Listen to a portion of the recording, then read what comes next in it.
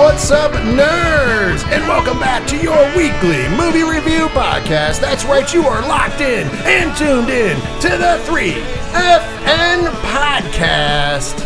And as always, we are coming to you from the 8122 Production Studios at Dragon Master Games. This week, we will be reviewing the brand new Disney film, live action film even, The Little Mermaid. But before we get there, I am your host, Rich, and the nerds are all here again. First, he is the man that after finding out about mermaids from The Little Mermaid, decided to go on a really questionable fishing trip. That's why he missed last week's show. Ladies and gentlemen, it's Ron. Shh, it's our little secret. No one will ever know. But the 8122 Production Studios smells a lot like fish. I mean, Diesel, can you back that up? It looks like someone sprayed jellyfish all over the wall. It is definitely a tax write-off for next year, people. It was ropey. It was a business trip. It was definitely ropey. And you already heard his voice, but he is the man who doesn't need an introduction, but yeah, has the longest introduction in all of podcasting. Ladies and gentlemen, it's hashtag Big Natty Cool, hashtag Mad Dog Strong Style, hashtag Challenge Accepted, hashtag Diesel Malenko, because he's the man of 1,004 hashtags. He is the leader of the Minnows Gang, and is your favorite podcaster's favorite podcaster. He's the man, the myth, and the legend rolled into one jolly old ginger-bearded feller. Ladies and gentlemen, this is Diesel. After this movie, I'm the man of the 7 seas. Yes, you might be. King Triton you are not. Oh. But I think that you could be his portly servant. Oh, no, I'm what King Triton fears. Well, with that being said, before we dive into anything else, how has been the week? Of course, Ron, you have this is your week back. You took a week off, so you can go first. What have you been up to? It's been interesting, I'll say the least. Had a little bit of emergency last week. Sorry about all that, people. Other than that, it's been, just work, dealing with the BS there, which is stupid, but it happens. Actually, no game groups this week, so it's been mild. So I've just been doing stuff around the house and living that dream, My niece came down from Sydney for the weekend, so we just hung out. So that's about it. Right on. Diesel, how's been the week? Well, quickly, I just want to get everyone's clamor to know. Ron, out of 5, what did you give Fast 10? 2. 2 out of 5. Okay. It's been a week over here. We've been working a lot. We're dealing with some shit at one of my jobs where it's like a massive fuck up. Luckily, it had nothing to do with our department, so we're in the clear. But so what you're saying is, for once, you aren't the one that caused the great financial there was no financial burden caused by me, but we are still keeping our head down, because I think everyone who even is not involved with us just needs to keep their head down right now, because people are pissed. I understand that. Currently, at the other job's been pretty good. Finished another big set. Got through 17,000 Zendikar Rising cards. Alphabetized them the other day. So that was fun. On my Magic side, I actually completed another Legacy deck. So Reanimator is sleeved up and ready to go. Nice. I love Reanimator. And that's been about it. And we got a big sale coming up next week at Dragon Master Games. Come by if you're local and get some cheap-ass gaming shit. Yes, and I should make the note before we go any further, if you hear the little wind in the background, that is the fan. The fan has returned because it is hot in the 8122 Production Studio. So I'm sorry if you guys can hear the fan, but I don't feel like dying today. Quite frankly. Well, speaking of my week, I've had a decent week. I had 4 days off from work. I had a 4-day weekend due to the holiday, so that was nice. I filled that with a lot of wrestling, which was for the most part good, and except for AEW, I'm looking at you. But if you want to hear all about that, 607 TWS, the wrestling show. There's 2 parts this week. There's a part 1, part 2. So lots of great wrestling content there for all you wrestling fans from me and Ken M from the ODPH. On top of that, I just kind of did stuff around the house. And, my mom fell in her hallway at work or at home. So I had to deal with picking her up from the hospital and then making sure she's been fine. But she's okay. So outside of that, it's just been an interesting week. Of course, I got some bonus stuff out to you, the fine folks on Patreon, so we're getting that ball rolling. So it's been productive, and I'm recharged and ready to go. I say that now, but tomorrow morning when it's time to go to work, I'm going to be like, God damn, I don't want to get up. But I hope everybody out there had a great week, and I hope you have a great upcoming week. But before we can dive into the show and move any forward, we have to take care of some business and hit you with them opening shameless plugs. Of course, if you want to find out any information about the 3FN podcast, it's simple.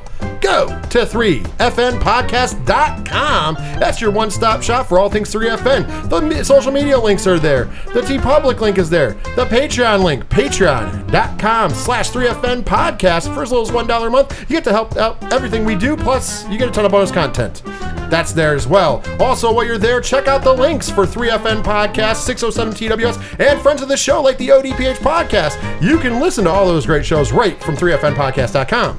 Also, while you're there, check out the musical directory featuring the bands who allow us to use their music so we don't get those dreaded DMCAs.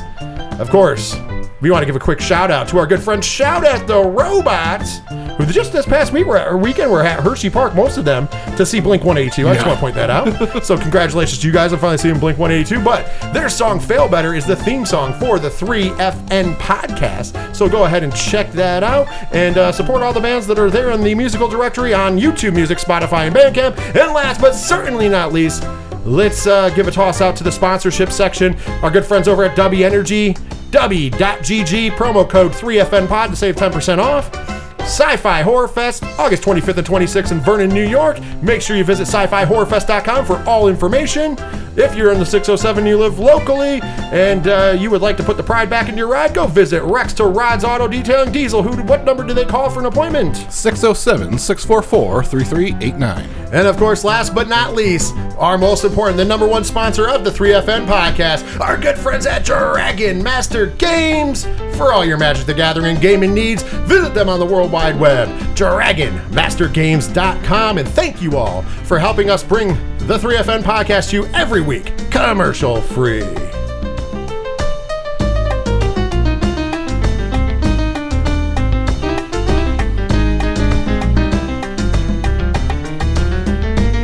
And once again, final reminder, 3FNpodcast.com. You know, I like to throw that in at the end because You got to. that's the one that drives it home. That's where you go for all that information. It is the nail in the coffin. I could just keep it simple and just tell them just go there, but you know, it's not as fun, and then we don't get to play Caribbean Mario. I like it. I had, Roberto, thank you for listening. I had to send him to the website to find out some information. So Sweet. It's always a good time. Go over to the website and everything's there for you.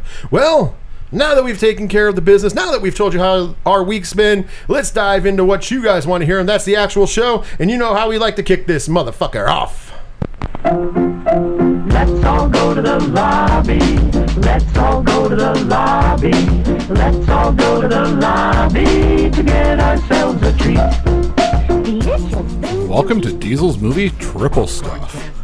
Got a pretty big box office weekend with a couple newbies debuting on this list, and coming in at number 5, debuting on the list, doing better than I thought it would, and knowing it would be a success, but The Machine pulling in $4.9 million domestically. Ooh, that's kind of low on a holiday weekend, but still, it's on the list, especially going up against a blockbuster.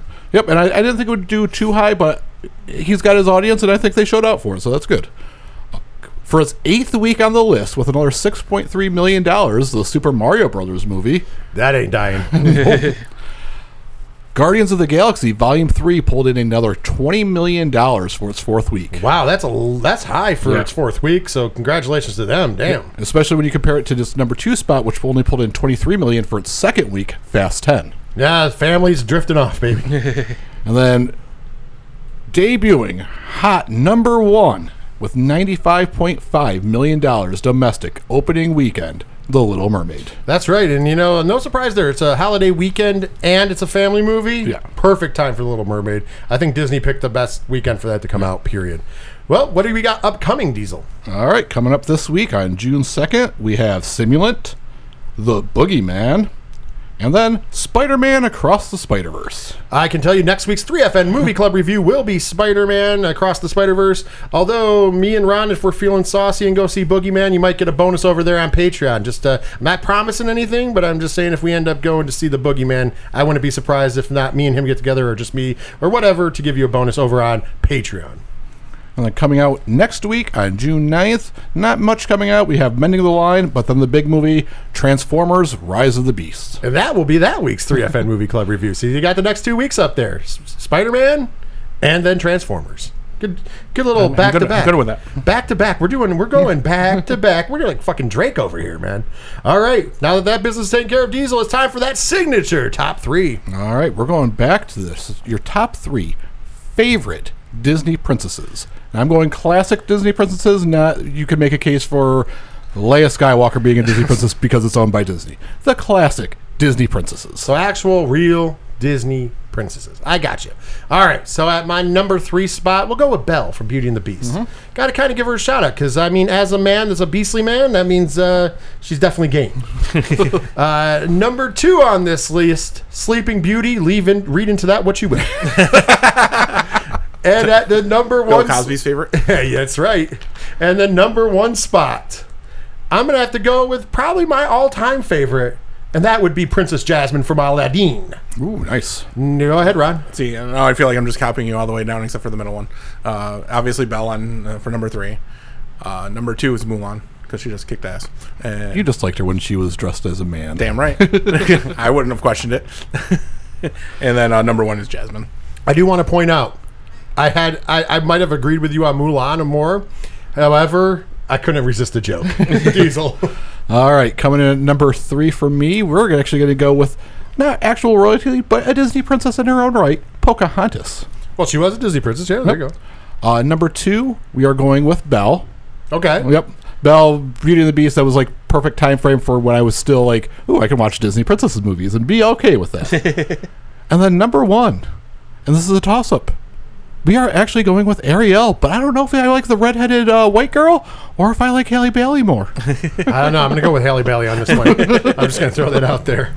All right. Well, that's the top 3. That's going to do it for Diesel's Movie Triple Stuff. But you know, when we exit Diesel's Movie Triple Stuff, we jump right into... Welcome to 3FN Movie Club.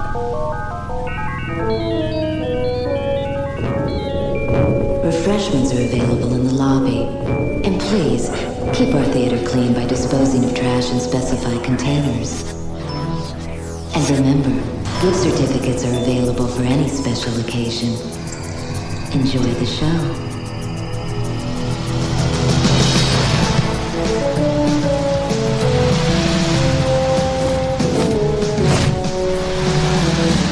That's right, it is now time for the 3FN Movie Club review. And we've already said it a bunch of times, but it is the live-action Little Mermaid movie. And if you're new to the 3FN podcast and you're checking us out for the first time or one of the first times and you don't know how we do it, first of all, thank you for checking us out.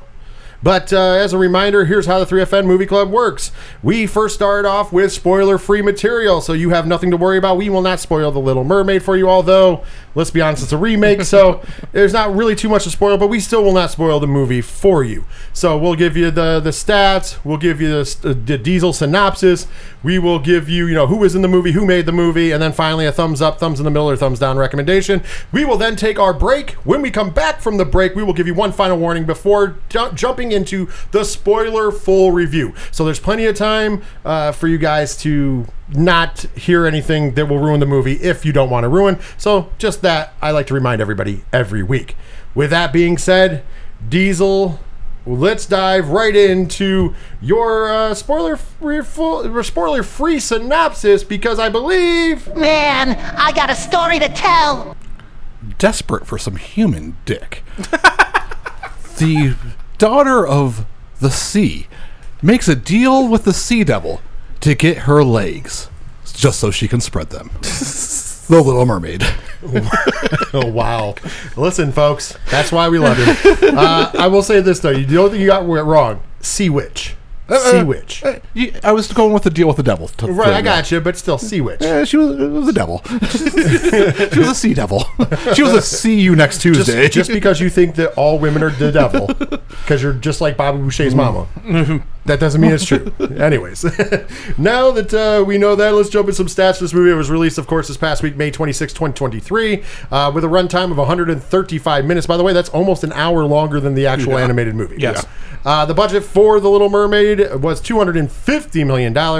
Overall, domestically in the box office, counting the full weekend in preview so far, because we're recording on Monday as always, $117.5 million domestically, and a worldwide total of $185.8 $8 million. Of course, it has not opened everywhere worldwide yet. I am fully anticipating this movie to make its money back in full and then some by next weekend. Without just throwing that out there.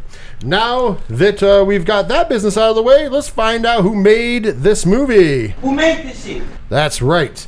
By the way, there was I'm not going to list them all, but there was 11 producers on this film.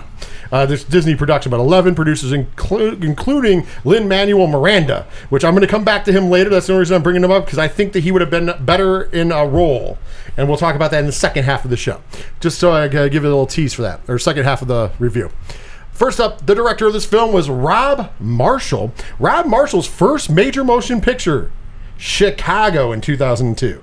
Okay. So not only does he know how to do musicals, he did Chicago. He also would direct Pirates of the Caribbean on Stranger Tides in 2011, and most recently before this, Mary Poppins Returns in 2018. Screenplay for this movie was written by David McGee. The first movie that he wrote, first credit for writing, this is going to drop you, Diesel, Finding Neverland in 2004. That was his very first screenplay. Okay. That's amazing. Yeah.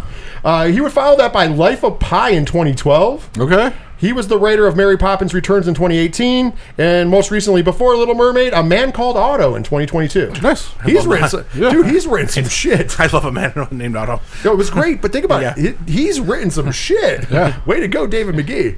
That brings us to the director of photography, and this one is this is a mixed bag, by the way. Again, kind of like last week. Dion Beebe is the director of photography. First film, Black Sorrow, 1989. Follows that with Chicago. There was a lot of smaller stuff, but then Chicago in 2002. Yep. So everybody in this film worked on Chicago. Or, sorry, 2 out of 3 worked on Chicago. They all worked on Mary Poppins Returns. We'll get to that in a second. Collateral in 2004. Okay. Then it gets weird. Miami Vice 2006. Okay. Land of the Lost in 2009. Okay. A big shout out to you right here. Green Lantern in 2011. Edge of Tomorrow in 2014. Okay.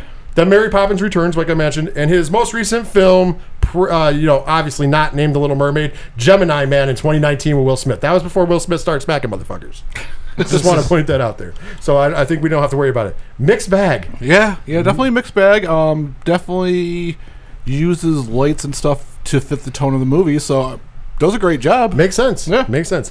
All right. Now that we found out who made it, it's time to find out who starred in it. For the love of God, will someone please punch me in the face so I can see some scars? All right, we're just going to go over the major ones, and then I'm going to give a shout out to some other folks that were in the movie. So first up, the star of this movie, Halle Bailey, playing Ariel. Career started last holiday, 2006, but she's most known, and she's done a lot of other things, including she sang the national anthem, America the Beautiful, at WrestleMania 32, I want to say, or 33. Yeah. Okay. Her most famous role, though, Grownish. She was on that show, 53 episodes from 2018 to 2022. I'm sure that is going to be going up very soon after this movie. Yeah. Co-starring in this movie, Jonah Howard King playing Prince Eric. First movie, The Maiden in 2014. Then he's done a lot of British stuff. His last film, previous, other than this movie, obviously, Safe Word in 2022. I always have to figure out how I'm going to say that. Next on the list, Melissa McCarthy playing Ursula. By the way, Melissa McCarthy's first credited role, Go, in 1999. I didn't even remember that. Yeah, she was the cashier. Yeah, I had to ask Ken about it. Yep. She was in Charlie's Angels in 2000, and then she hit where she became famous for. And we don't talk too much about TV, but of course, she was in the Gilmore Girls from 2000 to 2007, 153 episodes, and then went to Mike and Molly from 2010 to 2016 for 127 episodes. So that's really where she became the Melissa McCarthy we know. Following that, Bridesmaids in 2011, Identity Thief in 2013, The Heat in 2013, Ghostbusters in 2016, and her most recent film, not named The Little Mermaid, Thor: Love and Thunder in 2022. Yep. Do you remember what role she played in that movie? Is the trivia question. I know. Okay, I don't. Okay, Ronald? Fake Hella. Yes, she was the actress of Hella in the little stage Oh, that's right. performance. Yep. Okay. So that was her last film. All right, next up, Javier Bardem, King Triton. His first movie there was like not a telenovela, was The Ages of Lulu in 1990. Then he did a lot of more Spanish like telenovelas. I'm saying it wrong for some reason because I'm stuttering. I don't know why. He did Collateral 2004. Of course, the big role that he broke out in, No Country for Old Men in 2007. Eat, Pray, Love, one of Diesel's favorite movies in 2010. Skyfall, which I really loved him in 2012. Pirates of the Caribbean, Dead Men Tell No Tales in 2017. He was in the horror movie extraordinaire for some people, Mother in 2017. He was in Dune in 2021. And his most recent film, not named The Little Mermaid, Lyle Crocodile in 2022. He's making the family film round. Those were your major stars of The Little Mermaid. But we have some people we want to give quick shout outs to because there's plenty of them. And I'm going to give a shout out, first of all, to the man who played the voice of Sebastian, David Diggs. Of course, you know him from Hamilton. He did the dual role of Marquis de Lafayette and also Thomas Jefferson in that movie. And Stage Show, by the way. Yep. And on top of that, he had huge news this week. He is not officially, but he is rumored to be playing the Thing in the Fantastic Four. Nice. Oh, cool. So he is the person who is rumored to become Ben Grimm. Nice. That is not confirmed yet, but if that's true, that's a hell of a week for him. Playing the voice of Flounder, Jacob Tremblay. Of course, you remember him as the child from the Predator movie. On top of that, I will say, all joking aside, he was in Wonder, Room, Before I Wake, and he was the voice of Robin at the Harley Quinn show. You know, the one with most popular. Coco. Huh? Kelly Coco. That's right.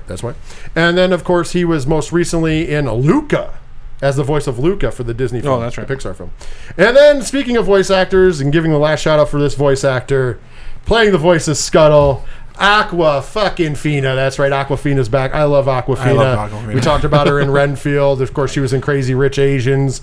You know Aquafina. Everybody loves Aquafina. I don't know anybody who doesn't love Aquafina at this point in juncture. And one more shout out to a person in this movie. Art Malik played Sir Grimsby. He's getting a huge shout out for me. Of course, you saw him in True Lies back in the day. He was one of the terrorists, Aziz. So on top of that, he was in The Wolfman, and he was in a Bond movie way back in the day. Can you guess what Bond movie he was in? Diamonds Are Forever? No, unfortunately, The Living Daylights in 1987. That was a Timothy Dalton. Oh, that was the film. film. Yeah, it was the Dalton era. I forget. Yeah. So I thought I'd just give you a question, but there's plenty of other people in this movie. Obviously, by the way, I want to point out IMDb listed like 15 to 20 dancers. Oh yeah, because there was a lot of great dance, and there were good dance numbers. I'm going to say that. All right. Now that we've gotten past who made the movie, who stars in the movie, all that great stuff, it is now time to give our thumbs up, thumbs in the middle, or thumbs down recommendation for The Little Mermaid live action 2023. We will start with Ron. Spoiler free, remember. Thumbs up, thumbs in the middle, thumbs down, and why? This movie was not made for me. I'll just say thumbs in the middle because I know it's for other people, but it was not made for me. That's all I'm going to say. All right, Diesel, you're up. I'll give it 2 thumbs way up. This movie was made for me. I went solo. I felt a little weird not going with a kid or anything like that, but I sat down. Within 20 minutes, I really had to go to the bathroom, but my ass was glued to that seat. I was not leaving that theater for anything. You know, I love it. You stole Ron's thumb and stabbed that fucking thumbs up too, right? I'm going to also give this a thumbs up. I thought it was a lot of fun. I did enjoy the movie. I was there with my wife, and I was going in thinking I was going to hate it. I'm going to be honest, because let's be honest, the live-action Disney movies have been meh at best. Yeah. I thought this was the best one they've made so far, and I'm just going to throw that out there. So thumbs up. Then again, that doesn't give you credit on my score, because saying that it's the best one that they've made out of meh movies, that doesn't mean anything, folks. Just like saying it's the best Fast and the Furious movie. I don't mean shit. Hi-yo. He's got those shots in, folks. Well, that's going to do it for the spoiler-free portion. We are going to take our break. When we come back from this break, we are going to jump into our spoiler-full review of The Little Mermaid. What's up, nerds? Tyler Mack here from the 30 and Nerdy podcast, the flagship show of Bad Cast Company Productions. Now, you are currently tuned in to my favorite 3 fat nerds, Rich, Ron, and Diesel. Our Nerd Council brothers. After you're done with this amazing show, zoom on over to 30 and Nerdy Podcast wherever you cast your pod. Hit the subscribe button, give us a rating and a review, and check out 30andnerdypodcast.com. Cheers to you, nerds. Hey, wake up, wake up, wake up! What? Hey, have you not heard the scuttlebutt? Your butt? No, the gossip, the buzz, the who said what, who does that, yeah, the scuttlebutt. Well, I was flying over land and sea and ear to the ground. Then I came flying here for you to see and hear what I found. Remember the swamp? Remember my song in the swamp when I was like, whap, chicka, whap, whap, chicka, whap, I remember. Well, ever since, the what's his name, the guy with the hair and the shirt? The prince. Yeah, the prince has been dropping hints. He wants to, you know when humans dress all nice like they're penguins? Throw rice for the pigeons, they're trying to blow up the pigeons, but those are just urban legends. I know a lot of really fat pigeons. Scuttle, well, you just listen, Sebastian, I got that scuttlebutt. Hurry up. You'll be like, what? That's when right. I got that scuttlebutt? We are back. Okay, now, That is a brand new song from the new Little Mermaid called The Scuttlebutt, performed by Scuttle, aka Aquafina. Hopefully, if you guys have seen the movie, you know. If not, I would say that that's my favorite new song from The Little Mermaid. I don't know about you, Diesel. When you told me about it before I went in to see it, I was like, all right, this could either be really good or really bad. As soon as it started going, I'm like, oh, it's going to be bad. I was like, no, this is the best thing I've ever heard. It's amazing. Thank you, Aquafina, by the way. All right. It is now time to enter the spoiler full review. So if you have not seen 2023's Little Mermaid live action remake, if you will, this is the time to stop the podcast, come back to it after you've seen it, and then listen to the rest of it. If you've already seen it, or you don't care if it's spoiled, because let's be honest, it is a movie based from a 1989 movie, and there is new things, there is some different things we'll talk about, but I don't know if you can really spoil the movie because the nuts and bolts are still the same. Yeah. If you're ready, we're going to dive in right about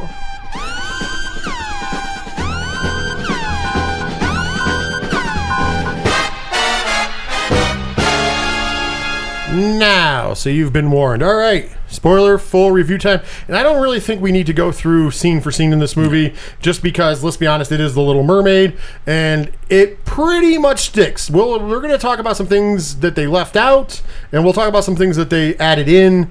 But for the most part, I don't think you need to go scene by scene, because we're just going to go over our likes and dislikes, and I'm sure that'll come along with that.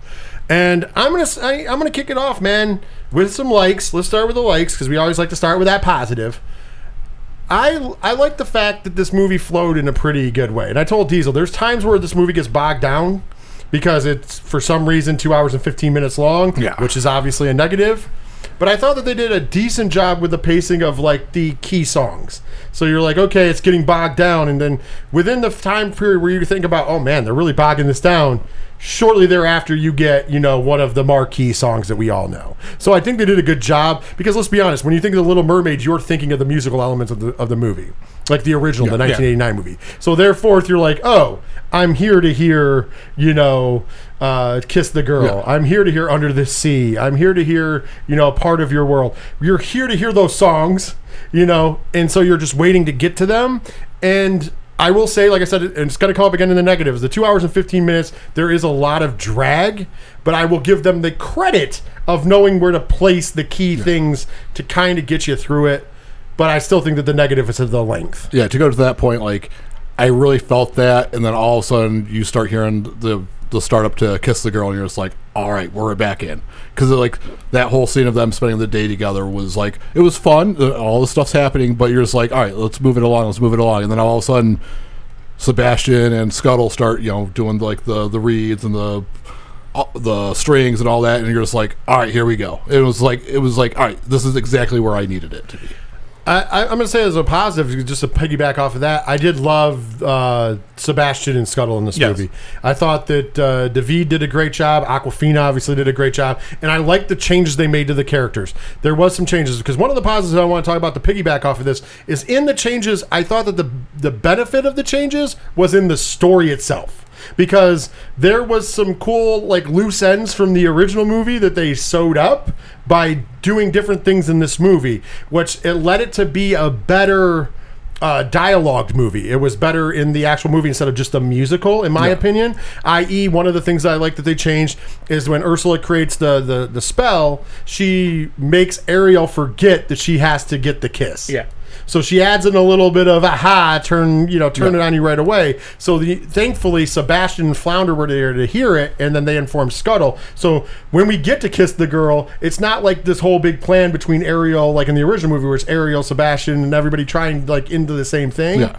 Instead, it's just them trying to make this happen. Yep. And it actually works out better because they're, Sebastian's trying to, he was like, as soon as Ariel hears me, it will be garbage. It will be over. And so he's just like under hats and stuff, just in the whispering and singing in the ear of Prince Eric. Yeah. So I thought that was cool. Yeah, climbing on his back and tapping him and all that. It was really well done. And it made more sense doing it this way. And I also love the adding of Scuttle singing during it, even though it's terrible. But it was kind of neat because there's a couple fun parts where Scuttle and Flounder join in the singing of Kiss the Girl. Yeah. And I thought that was a neat add in touch. But like I said, I think the dialogue for the story was a lot better in this movie. Not saying that I hated, but the original is more focused on the musical. Let's be honest. And that's why I said, still the songs are the main events here. But the actual story didn't suffer because of that, in my opinion. Yep. Thoughts? No, I agree with that. And to take on the musical side of it, to transfer over to the visual side, I love how they did key elements of the movie and recreated them in live action. Ariel coming out of the water, the iconic scene of Ariel coming out of the water, I thought was done amazing. Agreed. The visuals for the under the sea portion of the movie, I thought was great, with all the sea creatures like dancing essentially together, was great. Into the thematic elements of the fucking shark scene was a fucking horror scene right there. Well, they did a great job with that. Yeah. And when I remember, like, in the cartoon, you really can't capture that terror. You are, like, actually just like, holy fuck, that is Jaws coming to fuck some shit up. And I hate sharks, so I was like, ooh. No, I agree there. I thought that was cool. I thought that was a good setup there as well. Yeah. And I liked that they still used the cartoon ending of it getting stuck. Yes. Yeah. That was fine. Yeah. I like that. What other positive I want to mention before passing this around the table? I do think that another positive that I really liked is that I liked some of the things they added. Like, they added this scene where they're in the village. So we get this scene where they're going and she's going around the different tables and seeing for the first time. Because you got to remember, she's, can't talk and she's never been on land. Yeah. So she's going around to these different vendors who have scarves and hats and trinkets and jewels and food.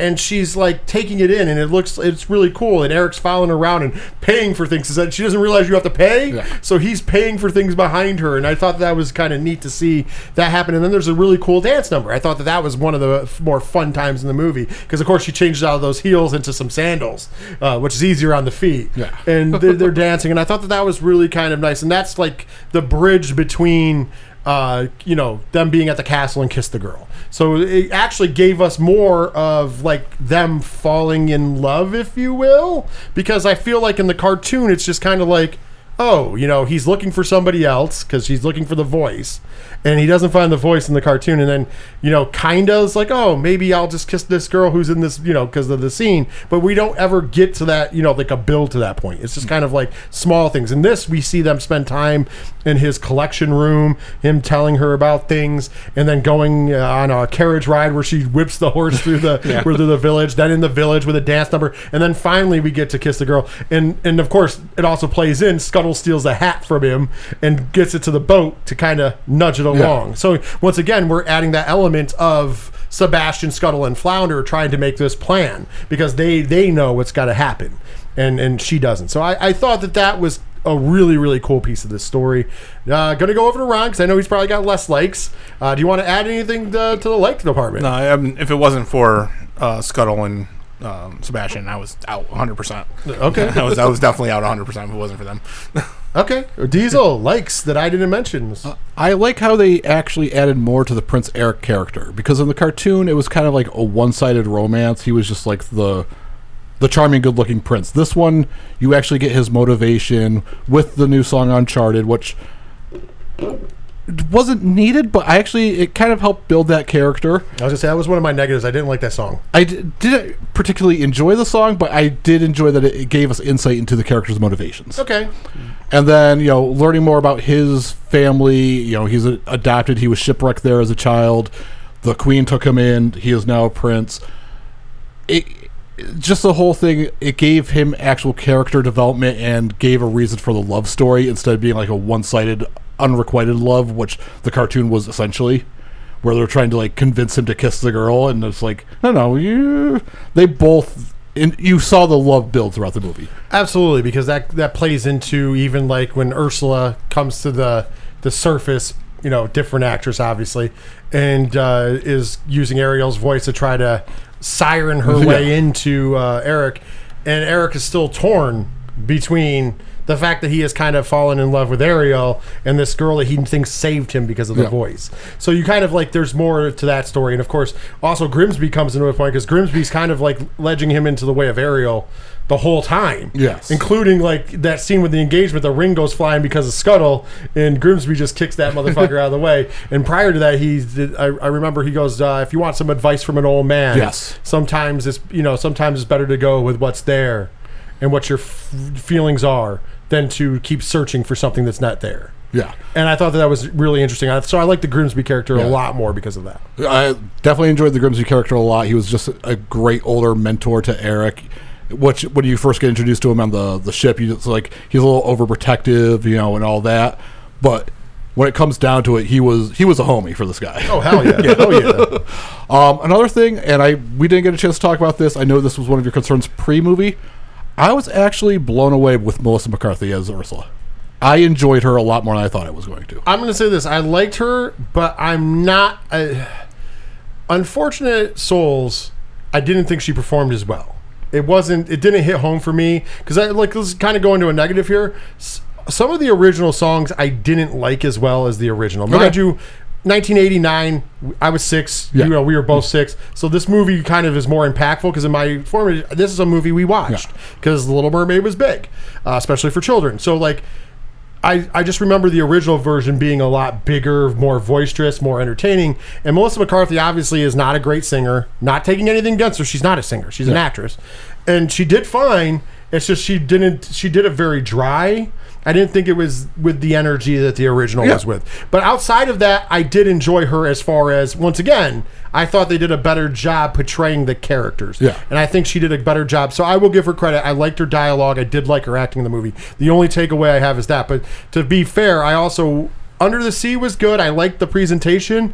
But there was just something off about the vocals, which is weird because then Kiss the Girl comes along and I thought he nailed it. I thought David did an amazing job on Kiss the Girl. I thought it sounded almost like the original, whereas I think he took a little more license with Under the Sea and it kind of sounded slightly different. I wasn't as big of a fan. See, I'm on the flip of that. Like, I enjoyed immensely Sebastian's part of Under the Sea, and anytime Ariel sung, it sounded out of place in Under the Sea. True. That, for whatever reason, that's what took me out, was her voice in that one, which... The only time in this movie where that happened. Because maybe that's because I was going to say Part of Your World. I thought she nailed. I thought she did an amazing job whenever she sang that. I thought that when she was just doing the octave change, like the voice thing, I thought that almost sounded exactly like the cartoon. So I'll give her that. But I did like her vocals on Part of Your World. But I think that, like I said, I don't know. For whatever reason, maybe it was her. And I think that there was a little more license from David on that. Yeah. But when you come to Kiss the Girl, he sounds pretty spot on. And I was like, okay, I like that. So there was a couple of the numbers. But once again, nostalgia, being a young kid, this was a movie. And probably that's why Ron doesn't have the same attachment. He's a little older than us. So The Little Mermaid wasn't as impactful, if you will, at his age than it was for us as children. So I think that maybe that plays a part too. And that's probably what plays a part in that being a negative of mine, thinking, oh shit. There was a couple songs. And the new song, Uncharted, I didn't like. I love the Aquafina Scuttlebutt rap. I really and I was like you when I first heard it, I was like, what are they doing? But then when she really gets into it, I'm like, oh fuck yeah. Then towards the end, which we didn't play the whole song, but towards the end when Sebastian kind of adds some more stuff, like you hear him just saying things, but towards the end he's actually kind of rapping and there's like a rap between the two. And I was just like, wow, that is actually really good. And I love the fact that they put it in there because it sounded great. But Uncharted, I was just like, I get like the story that they were telling, and I appreciate what you pointing that out. But the song itself was just kind of like, it was, the Uncharted was a bit rough, but he at least gave motivation into Eric. That was my main takeaway onto it, because it goes back to the old meme of like comparing Moana to Ariel and be like, Moana like risk everything to save her village. Ariel went out for some dick. This gave it like some like legitimacy to it all. That's kind of true, though. Yeah. That is kind of true. Any other likes you want to throw out there? Not to sound like I'm virtual signaling or anything like that. I enjoyed how they played the diversity of the mermaids. I thought that was ingenious. You have the 7 sisters of the 7 seas. It makes sense that they're different races. Also, I enjoyed that. They matched the race that they were. Yeah. I didn't like that. I like the fact that it was really good, because there was the Indian Ocean. Obviously, she was an Indian of Indian descent. There was the Asian. There was an Asian descent. There was a Mediterranean descent. Yeah. There was one that was Middle Eastern, because they came from the seas where that. I thought that was perfect, because I think that that's good casting. Yeah. Like, because obviously, if you're the Indian Ocean sister, you should probably be Indian. Like, I mean that in the best way about it, because like that's true, and it makes most sense because they're in the Caribbean. We're gonna have Caribbean backgrounds, and with the explanation that Prince Eric was adopted, the Queen was actually black. At no point did that take me out of the movie. I'm like, makes sense. Actually, it made 100% sense. And just like the village, I like the fact that the village, it's a Caribbean country. Most of the residents of the village are black or of native descent, and I thought that was perfect casting, because it's a Caribbean island. Yeah. What do you expect? If it was a bunch of white people on a Caribbean island, I'd be like, okay, that's bullshit. Yeah. I'm just throwing it out there. That's bullshit. So I think that they did a great job casting. Yep. So, and when you see the outrage that was for this movie, blindly, of course, when you now understand that the story is, you're like, oh, this makes way more sense, because it's the Caribbean. This is how people are in the Caribbean. Yeah. They did a great job of like Caribbean style clothing, old school Caribbean style clothing. Lots of flowy stuff that you could wear in the ocean. Beautiful bright colors. I thought that the costuming for this movie was amazing. The way it was shot was amazing. The under the sea stuff looked actually good. Yes. Like a lot of movies, the under the sea stuff looks weird because they usually hue it with like a weird blue light. They didn't this. It almost felt like you were on land but floating, and I thought that was perfect. There was a lot of cool stuff. Yeah. And the score of this movie, classic score for Little Mermaid, but the opening of this movie, like, I'm just like, as soon as I start hearing the music, I'm just like, oh, fuck, yeah, I'm back in. I was transported back to being, 6-7 years old watching this movie and absolutely loving it. Because, granted, I know I'm going in biased, but for the Disney movies of my youth, The Little Mermaid was my absolute favorite. Well, I was going to say, I will say this. I've hit my nostalgia too. On top of that, though, it just kind of made things a little more new. And it updated a lot of things. And like I said, they added a lot to the story, in my opinion. Like adding in the fact that she doesn't remember the kiss. I thought that was good. Adding in the village and getting to see a building of a relationship, and not just like basically Ariel wants to jump Prince Eric's bones and we don't know why. But in this movie, we get to see them kind of fall in love. Yeah. So that was cool. I like the fact that they didn't change like some of the key parts that we remember, because like the end of this film is literally the end of the animated film, only in live action. I thought that was good. Yeah. Now let's get into some negatives, because I have some negatives. And I know Ron's got a lot of them, because unlike us, he has no nostalgia for this. One of my biggest negatives, obviously the 2:15, but I'm not going to harp on it. Yeah. It's a little long, especially for a kids movie. Kids lose their attention after an hour usually, so an hour and a half movie pushes it, but you can get through it. 2 hours and 15 is a little long. I know from watching the kids around us, they were getting a little impatient, because there is times when this movie bogs down. And for parents and adults, even the bogging down, it sucks, but you can understand it. For children, they don't. Yeah. And they just want to be entertained. They just want to see Ariel. They just want to see, like, that is, and I get it. I fucking get it. If I was a child, I'd be the same. Yeah. But some of the things, one of my biggest is Javier Bardem, terrible. I'm sorry, dude. He didn't act like as King Triton. His acting was so monotone that I was just kind of like, and yeah, it's just like. Even when he gives his speech about loving his daughter, I don't believe him. When he was angry, he didn't even look angry. No. And I'm just like, and my biggest thing, and I said I was going to make a point of this, why the fuck wasn't Lin-Manuel Miranda King Triton? Yeah. Because Javier Bardem is a little bigger than him, but he looks they look kind of similar, and I think Lin-Manuel would have fucking knocked it out of the park. Yeah. And it's just like, this was, I don't know, I just felt like he phoned it in. Am I wrong? No, it was very dry, very dry. I hated every scene he was in. I did not care at all for King Triton. The only scenes when he died, I was like, fuck yeah, let's go. Yeah. The only scenes I enjoyed of him through the movie proper was him interacting with Sebastian, where you're just like, all right, I can buy him being kind of a dick. Yeah, he was very monotone, very flat. Yeah, they could have definitely done better with... I don't know if it was him or if it was just... I don't know. But the direction of that character wasn't the greatest. No, I didn't like it. It was terrible. Yeah. In my opinion. That was one of the things that... And every time, and I'm with Ron, every time I saw him, it took me out of the movie a little bit. So I'm just like, why? Like, this is based on a cartoon. The character's a little more over the top. And this is where I'm going to say my only critique of Halle Bailey. I thought she was amazing in singing. Honestly, 98% of her performance was great. The only things that I didn't like, and I have to be fair, was when she couldn't talk, she wasn't very animated. No. There was scenes where people were talking to her and she just looked at them with a blank, dumb look. Yeah. And not like, because like if you remember the animated movie, like she would shake her head. Yeah. Like Ariel would shake her head yes or no to answer the questions, like very aggressive, like very whatever. Like, you don't need it to be over the top.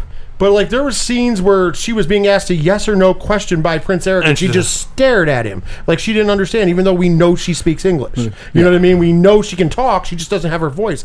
And the only thing that like kind of saved it a little bit was when she says her name. Well, she doesn't say her name. When she points to Aries and then like is like messing with his lip to say Ariel.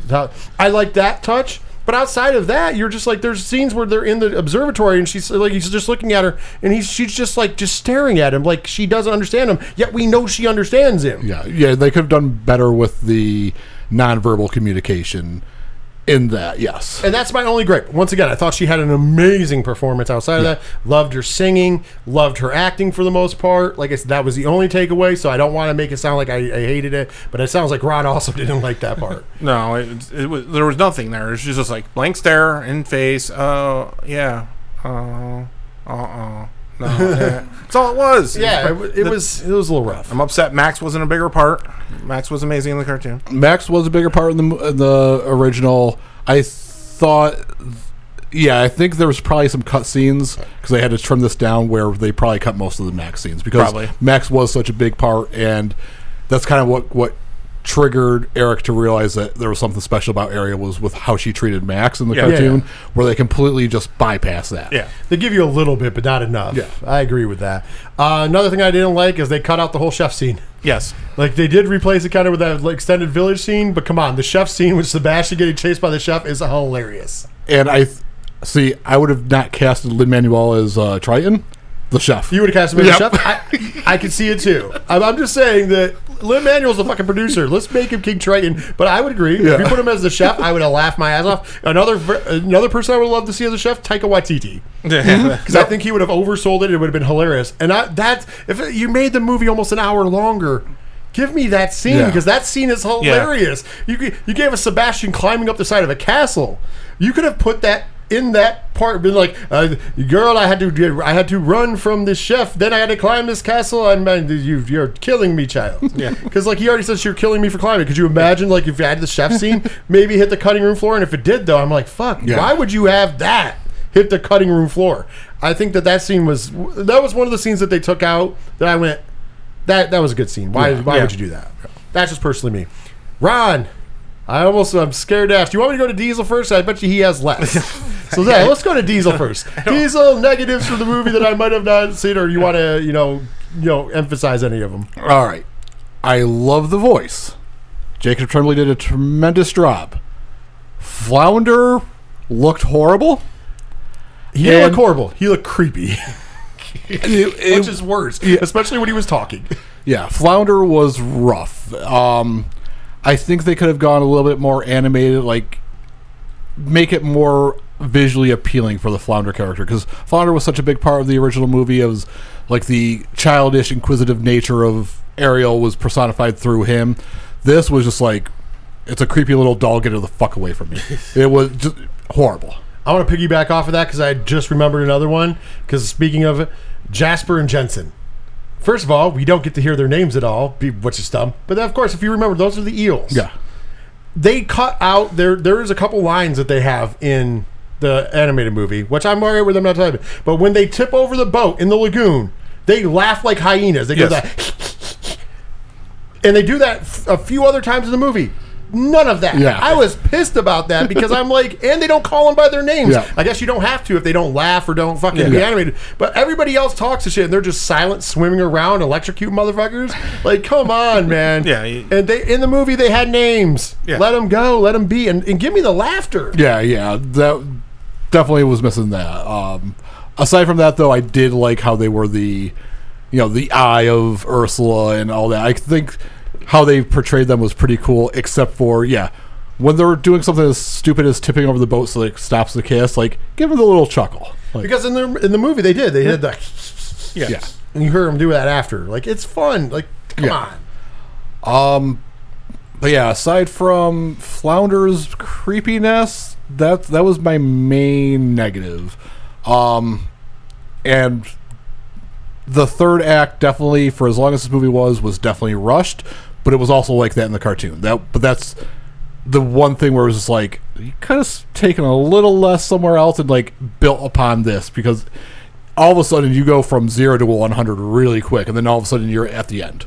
Yeah, I agree. Like the fight scene is not really a fight. Yeah. There's no real struggle, if you will, because you never feel like anybody's in true danger because it goes so quickly. And then when because it ends like the cartoon with the Ursula growing gigantic in size, causing the whirlpool, and Ariel getting up onto the boat and spinning the wheel, and Ursula getting impaled by the ship. But there was no setup for that. Like, Eric's doing his thing, and it makes no sense what's going on, and then all of a sudden the fight scene's over and the good guys won, and you're just like, what the fuck just happened? I'm with you. Pretty much. I'm with you.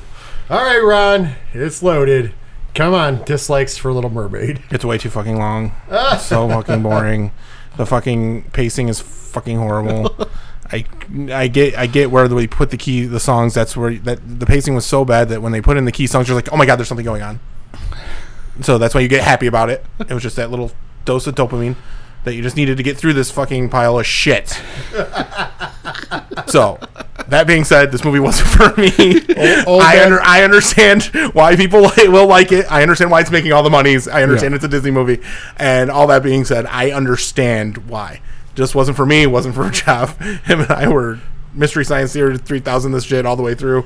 There was people behind us took a picture of us when the movie first started, and we just cracked about how they're taking pictures of the gay couple watching Little Mermaid, here we go. And it was just, if it wasn't for Jeff, I probably would have hung myself if I went through this movie. I'm just gonna say, old man shaking fist at sky. I can see it now. I get it though. Once again, I really actually get it. I get it. You were a little older. Yeah, Little Mermaid. I watched it once when it came out on VHS, and that was it. And you were also, it wasn't your age group. You know what I mean? You were on to like bigger, like more, I shouldn't say more adult, but more teenager things by the time Little Mermaid came out. My sister worked at the local video store, not the Video King one, but the Browns. Mm-hmm. Little there. So and since the other employees knew me there, I was watching movies way above what I should have been watching. Well, right. But I'm just saying, you were also slightly older than us. We were children when it came out in 1989, so like we remember the Little Mermaid like I remember like American Tail or I remember American Tail. Right. But I'm just because it was were a kid then, but because I wasn't. I think I was only like a real little kid when because that was first 1984 or 85. So I mean I was like 2, but I remember like we grew up on it, Land Before Time. Yeah, that would probably be in your wheelhouse, like as far as because you were the age we were watching Little Mermaid is how old you are when Fievel came out and Land Before Time came out. So like even though and we have nostalgia for them because obviously we were children. They came out before we were old enough, but we watched them as children. Yeah. But Little Mermaid is one of the first movies that I remember Disney-wise being a new movie that we saw. Because Lion King comes out after. Mm-hmm. And I remember having that nostalgia for Lion King as well because it was only a couple years. I'm still a child. I'm still drawn to Disney movies. You know what I mean? But like all of our movies we watched were ones that were older than us, and then These were our new ones. Yeah. So this is the wheel. Like, honestly, the wheel at 40 years old, this is the fucking wheelhouse. Like, when Disney made these live action movies, like with this and Lion King, they were going after not only the kids, they were going after people my age. They failed at the Lion King. I'm sorry. I did not like the live action Lion King. It's not live action. Yeah, exactly. But yeah, but it's still they played it off. I didn't mind it. It wasn't terrible. I wouldn't say it was terrible, but at the same enjoyed time, Aladdin better. I did like Aladdin better. I did. Aladdin's probably because Aladdin also is in our wheelhouse. I did like Aladdin the best. I don't know. We'll find out where I put this after. I don't want to spoil anything, but I will just say that I think that because of that nostalgia and it's in our wheelhouse, I think we're always going to be more favoring to it. Yeah, like I said, you were singing along in the theater. People our age that were sitting around me were singing along in the theater because we know the fucking songs. We grew up with that was our annoy our parents and play it movie. You know what I mean? Yeah, and like it's been over 20 years since I've seen this movie. I've probably been closer to 25 years since I've seen this movie, if not longer. And throughout the movie, I'm like, I forget the actual plot and all that of this movie. So I'm like, oh yeah, this happens. And then all of a sudden I start remembering, oh, so this is happening next. And I was like, holy shit, it brought back all these nice memories. So it definitely hit that wheelhouse for me where it was like, it took me back to my childhood. And it made me remember things that I didn't remember right off the top of my head. I was like, oh yeah. See, so I mean, I get that. That's gonna. I think you're gonna hear a lot of that in different reviews. It depends on where you fell on the nostalgia. If you were a little older, you might not like it as much. For us in the nostalgia wheelhouse, we're gonna give it probably a slightly higher score, I would assume. And kids, we'll see where it falls. I think it was a little too long for the kids. Yeah. I'm just gonna throw it out there. But literally, live action movies. Let's be honest, they're made for nostalgia, so they knew what they were doing. And we're buying and we're going to take our kids and all that happy shit. Well, with that, that's going to do it for the spoiler full review. But before we can give our scores, we have to take a look at the scores around the internet. And you know how we like to settle that. It's time to play the game. Time to play the game. That's right, it is time to play the game, and the game is played simple. These two gentlemen are going to guess the scores from around the internet. Closest without going over, or better known as Price is Right rules, gets the point. First to 3 points wins. Of course, the final question is closest to the number because we don't do ties, and sometimes it's worth 2 points because, hey, we like to make things interesting. Of course, Ronald is your reigning and defending champion, so let's see if he can keep that crown. All right. Diesel, because Ron is the champ, you get to go first. IMDb, out of 10 using points, what did they give The Little Mermaid 2023? I think 8's a little too high, so we're going to go 7.6. 7.6 for Diesel. Ronald? 4. Ron is going with a 4, and Ron gets the point, 7 out of 10. Diesel, you busted. Next up, Ron, you get to go first. Metacritic. Remember, this is only critics out of 100%. What did they give Little Mermaid 23? 75. Diesel. 76. And the survey says 59%. 59%. I don't know if I would have gone that well with the critics. Ratchet ass bitches. All right, Diesel, you're up next. Ron leads 1-0. Rotten Tomatoes critic score out of 100%. What did they give Little Mermaid 23? 70. Ron. 72. 70 and 72 respectively, and 67%. 67%. I thought that was the one that was going to be higher. All right, Ron, you get to go first here. Still up 1-0. Rotten Tomatoes fan score out of 100%. What did they give The Little Mermaid 2023? Oh, this is going to be the one that's higher than fucking Google users. I don't know. There's a lot of pissed off Karens out there. They love leaving reviews. 89. 89 for Ron. Diesel. Ooh, I don't think it's going to be that high, so we're going to go with 1 point. So 89, and you said 1, and... Go for the block. Ron gets the point, 95%. Gotcha. Told you. Holy shit. That makes me happy, though. So here's an interesting thing. Ron has 2 points. Diesel has none. technically I should just say Ron wins. I win. Because, I mean, it is really unfair to say this is worth 3 points. So Ron is going to be your winner. I'm not going to play the music, but we're going to go to the last question. See if Diesel can save some face. Google users. Out of 100%, you get to go first, Diesel. Little Mermaid 2023, what did they give it? 94. Ron. 93. 94, 93, and remember, this is closest to the number. So Ron would get the 3 point to give him the official win because... So we'll give him the music. Google users gave this 51%. So you were wrong on where the Karens were. Holy shit! I told you this was the one that was going to be the one Remember over. before the show and the Patreon open, I told you guys that these were some unique scores, and one of them was really going to shock you, but it made sense to me. It was the Google users. A lot of the Karens and all that don't use Rotten Tomatoes or IMDb. So where they took out and bombed it was on Google. Holy shit. Which is ridiculous that it's that low compared to everything else, because even the critic scores are higher. Holy shit. Just throwing that out there. That is the lowest Google score we've ever had. Yes. Yes. Even with bad movies. So holy shit. So unfortunately, there is some people out there, and I understand Ron didn't like the movie, but he didn't like the movie. He didn't like the movie based upon like what he watched, and because of the nostalgia feels aren't there for him because of that. I'm pretty sure that's the reason, gathering from what he said. However, there's obviously a lot of people who don't like this movie for other reasons, and unfortunately, those people are stupid. Yeah, because I don't think it was bad enough for Google users to have this at 51%. Yeah, and if you're one of those people that hate it because they cast a black Ariel, go fuck yourself. Yeah, that's why I said the Google users is where that can't take it on. The gingers aren't getting mad now. I mean, geez, it started with Annie,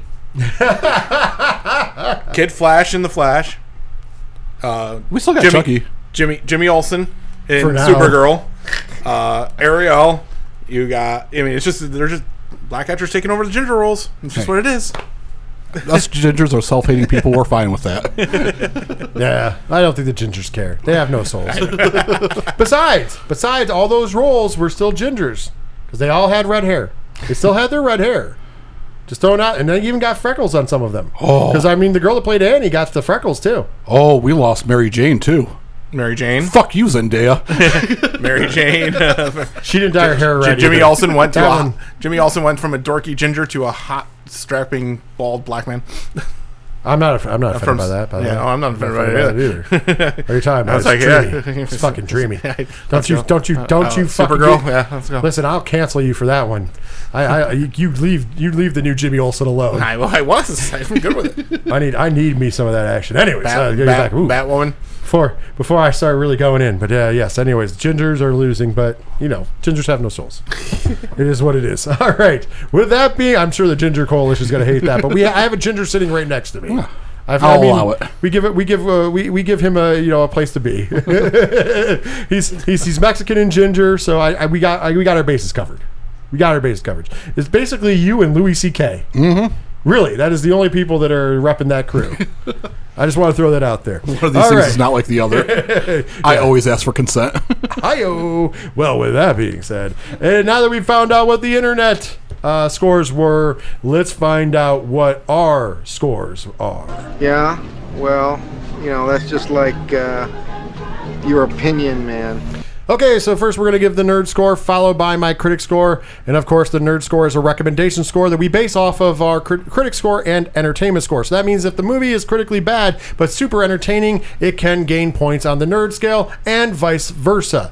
The nerd scale has 5 parts, and everything fits into one of the parts. We don't do half points or anything like that for it. It's just easier that way. So a 1 on the nerd scale is no. That means it's a terrible film that should never be watched. A 2 on the nerd scale is you've been warned. That means it's not a terrible movie, but it ain't good, so you've been warned not to watch it. A 3 on the nerd scale is, it's good. That means that it's an average to good film. It's not going to blow your socks off. There's no real reason to add it to your collection or watch it multiple times, but you're not going to regret seeing it because it wasn't a bad film. A 4 on the nerd scale is just take my money. These are the very good films. These are films that you're probably going to want to add to your collection, possibly. You might want to rewatch them from time to time, and you're definitely not going to regret going out and spending money on them in the theater or to rent them, etc., etc. And last but certainly not least is the rarefied air, and and that is known as Certified Nerd, and that is for the legendary films. That's for movies like Jaws, Jurassic Park, and the ilk like that. We always use those as our examples. Those are movies that pretty much across the board people love. They're classics. You will buy them on Blu-ray. If there's a new version that comes out, you'll buy that. You'll add them to your collection. They're in your rotation. When they're on, you'll stop and watch them. They are the instant classics. They are the creme de la creme. So with that being said, and I don't even know what the scores are going to be, so I got to get my trusty finger handy for the soundboard. Let's give our nerd scores and why, starting with Ron. All right, this movie definitely wasn't for me. So that being said, and the fact that if it wasn't for Scuttle and Sebastian, I'd be completely out of it. But they give it an extra point for me, so I'll give it a 3. It's good.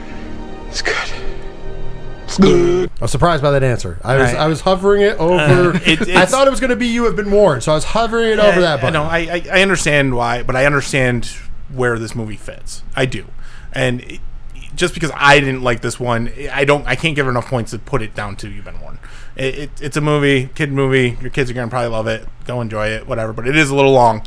It's a painful 2 hours and 15 minutes in my eyes. Okay. But Diesel, I'm assuming you're going to be the highest of the scores. So what did you give Little Mermaid? All right. We landed on, there was enough negatives where I thought it would drop me down a full point, but we are actually at a 5. You're at a 5? Yep. Audience, say it with me. Legendary. Wow. I got out of the theater and I immediately was like, I want to go see this again. In theaters. I will probably go see it again some point this week. I really enjoyed this experience from the moment the music started hitting in the beginning of the music. Like, I was transported back to the late 80s, and I was enamored by the magic of this movie. I 100% give this a 5 out of 5. Okay. I actually, honestly, I knew you were going to be the highest, but I was surprised you were that high. I'm not going to joke. I'm not going to lie about that. So that's going to bring it to me, obviously. All right.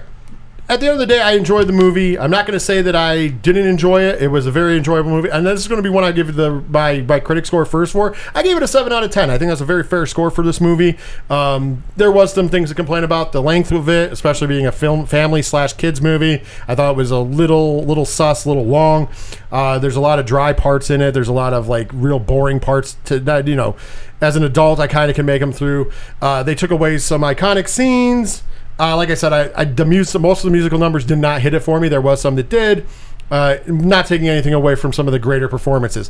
What saved this movie in a lot of aspect is the great performance from Halle Bailey, from David, from Awkwafina. I think that those performances, whether vocal or in live action, are what made this movie good, in my opinion. The downsides are the downsides. You already heard them. So with that, my nerd score for this movie, it's going to be weird. I'm falling exactly where Ron was. It's good. It's good. It's good. And the reason why is that a 7 out of 10 is on the cusp of being just take my money. However, I now have, if I have the choice to watch the 1989 animated movie or this movie, the 1989 animated movie is going to win every single time. It's almost an hour shorter, and I like the performances more because all this movie did was remind me of my biggest positives were my nostalgia for that movie from '89. I watched that movie from '89 last night, and I'll tell you what, it blew that motherfucker out of the water. So if you want to know my score for 1989's Little Mermaid, it is Certified Nerd, because all the things that this movie bored me on, that movie didn't. So thank you for reigniting the nostalgia and proving my nostalgia right. But yeah, when I was thinking about it in the purest form, I was like, do I give it a just take my money or if it was good? And I went, you know what? The nostalgia is my main drawing point. The 89 movie's better and shorter. We're going with 89. So with that being said, I don't think this is a bad movie. Please go out and see it. If you're a big fan of Disney movies, if you fall in that age group, you might want to spend the money to go see this in the theater because it's a really cool experience. If not, watch it on Disney+. I definitely think it should be watched. A 7 out of 10 says that it should be watched. But I don't know. For me and my money, that's just my opinion. So it's kind of interesting. We fell on different... Ron didn't really like it, but still was like, yeah, it's a fun family movie. Diesel loved it, and I liked it. I just don't think it's better than the 89 version. And at the end of the day... There we are. I just can't explain the strange erection after the 89 version, so I'm going to stick with the new version. Because them mermaids are fucking hot, dude. New kink unlocked. Okay, that's fine. I absolutely.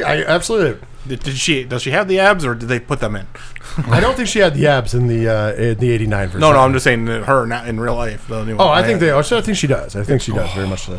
But I don't think in the 89 version I think they were just like regular body forms. With that being said, though, I think that we can all agree that if you watch it, you're not going to regret seeing it. So with that, if you would like to tell us what you thought of The Little Mermaid and you want to do it spoiler-free, you can always do that on all our social medias. You can find those social medias and all other links at 3fnpodcast.com. If you would like to talk spoilers, though, because we always refrain from that, Diesel, what is the email address? 3fatnerdspod@gmail.com. And that also goes for you if you would like to send us artwork. If you're a musician and you would like us to showcase your music, you can send it to the website, to the email as well. Of course, if you don't remember the emails, 3fatnerdspod@gmail.com, just go to the website 3fnpodcast.com, go to the contact us section, and you can send an email right from there, because like I said, sponsorship opportunities are always welcome. So isn't like if you have artwork you want to send us, if you have any kind of cool thing you're doing, or music that you want us to showcase, because we always have the breaks and we like showcasing unsigned hyped talent, and we'd be more than happy to do that for you. So just contact us there for all of those great things. With that being said, do not contact this for the smoke that we're about to get. That all goes to @RedX230 on Twitter. Ron, take care of that business. 2 out of 10 stars. FX overdone and poorly done at that. I think this movie disappoints due to the poorly done special effects.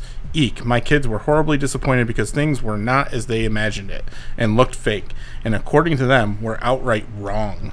Even basic blue screening effects were simply terrible, and FX were often used just to use them, as opposed to enhancing the story. As most reviews state, this movie is not for the little ones. Thankfully, I left my youngest one at home. It's 2 out of 10 stars. Harry Potter just sucks people. There you go. Send that hate to Ron. Diesel's got some shaking his head. It's not what my kids expected. Well, your kids are fucking dumb. Whoa. Hello. What the?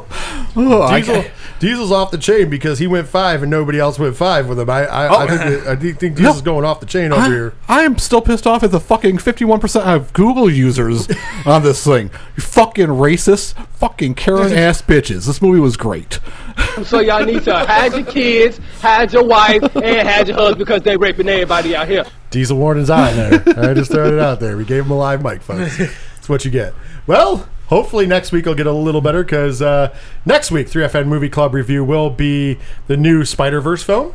Cannot wait to see that. That was one of my most anticipated movies of this year. So next week we will be reviewing that. Of course, the week after will be Transformers Rise of the Beast. 5 out of 5. Which Ron is giving it a blind 5 out of 5. I won't be surprised if he gives it a blind 5 out of 5. You never know. It's got to be real terrible for him to lower the numbers down. 2, 3, and 4 are all horrible. It's got to be a Michael Bay production. Yeah. And it is not. It's from the people who brought us Bumblebee. Yeah, I do know Michael Bay's production company is still tied to it because they own the rights, but it's from the group that brought us Bumblebee, so there is some solace. So with that, those are your next 2 weeks of 3FN Movie Clubs. Until we speak again, thank you for tuning in. We'll be back with those reviews and much more. Check out some older reviews. Make sure you check out that Patreon if you want some bonus reviews. Until all of that is said and done, take care of yourselves, take care of each other, and most importantly, later, nerds. Later. I'll see you minnows in uncharted water. Harry Potter just sucks people.